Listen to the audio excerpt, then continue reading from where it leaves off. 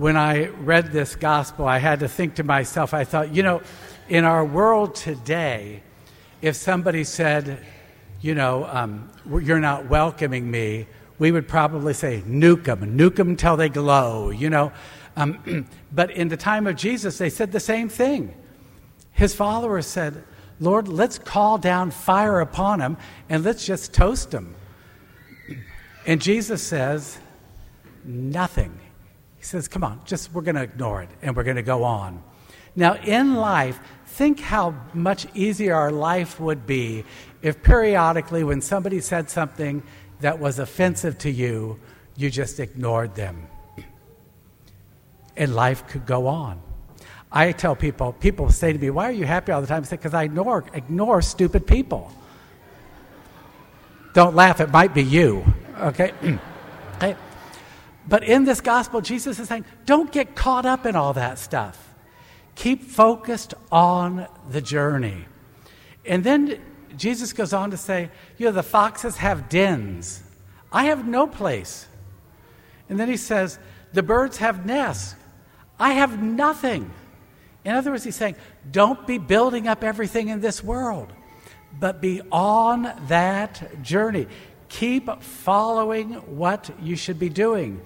And then he said this about I just want to bury my father. And Jesus says, no, follow me. Now, if you are a farmer, it's very important to have the plow pulled straight. And that's what Jesus is saying in this. He's saying, if you put your hand on the plow and you keep looking back at what you're missing, you're never going to get there. And you're not going to harness much of you're not going to be able to profit much from what you have planted. That's the challenge of this gospel. Because he's saying, you have to stay in the journey with me. Most days it's going to be very easy and good. But some days it's not going to be easy. And it's saying, don't look or don't let anyone stop you. If you are called to be a follower of Jesus Christ, then do it. And you do it every single day. Now, the question is, how do we do it? How do we do it? I have a story for you. I know that's going to be a little shocking, but I have a story. When I was about a junior or about a sophomore or junior in college, I was at St. Meinrad. And one day the rector called and said, would you be willing to show 2 nuns around? And I said, certainly. He said, now, they're younger nuns, and one of them has been away for 20 years. So she was made a nun, sent to Japan. This was her first time to come back, and the only reason she came back was because her parents were sick. And so she was home for a year taking care of her parents, and then at the end of the year, she was going back to Japan. So he said, I just tell you that, so give them a good tour, let them have some fun, even take them up to the chapter room. I almost had a heart attack because no one was allowed to see the chapter room. And so I spent a couple of hours walking her around and showing her the different chapels and where we live and the different things that we could show, even taking her to the Holy of Holies, which she shouldn't have been in. But now they show it to everybody, so it just shows you she got to see things a little earlier than everybody else. But they were Daughters of Charity, okay? And they had a big mother house in Evansville. And she was from Evansville. She had entered the convent there, but she had never been at St. Meinrad.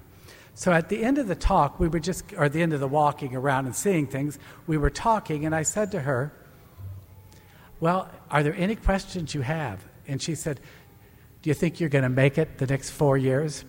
And I said, don't know yet. Don't know. I said, I'm in this year by year, and I said, whatever God wants, I'm open to. And she said, good for you. And I said, and yourself? She said, I'm in it for the rest of my life. She said, I know I'll probably never see my parents again alive. And she said, but I'm doing God's will. So we were in the college chapel, and she said, there's not a tabernacle. And I said, oh, there is a tabernacle, but there's also a prayer room with it. So I'd come right over. So I took her over and showed her where the tabernacle was. And then I stepped out so that she and the other sister could have a little time. And the other sister followed out. So it was Sister Paula was the only one in the chapel. but I could see her. From my perspective, I could see what she was doing. And at one point, I saw her go like this, right onto the tabernacle. And I thought, that's how she does it. She does it because of her love for Jesus Christ. She sees Jesus Christ as the bride. She's the bride of the Christ, and as a bride of Christ, she belongs to Jesus Christ. And I remember thinking that she didn't do that for a show for anybody, because nobody could see her but me. And when she touched that, I thought to myself, I will always remember that. I will always remember that touch, because it is for love of Jesus Christ that we can do anything. And it makes this gospel speak. It doesn't matter if you don't have a den to live in. It doesn't matter if you don't have a nest. You have Jesus Christ. You have life eternal. And the challenge is in our daily life to make sure that we stay on that journey. And it's not always going to be an easy journey, but it will be a journey that leads us to life eternal. So Jesus' way is not the easiest way, not the straightest path, but it is always the right path. So today, as we journey through our day and we journey through this week, be mindful of the fact that we are called to walk with Jesus. And some days the road is paved, and sometimes it ain't. But you still keep walking. Why? Because we belong to Jesus Christ. That happened at our baptism.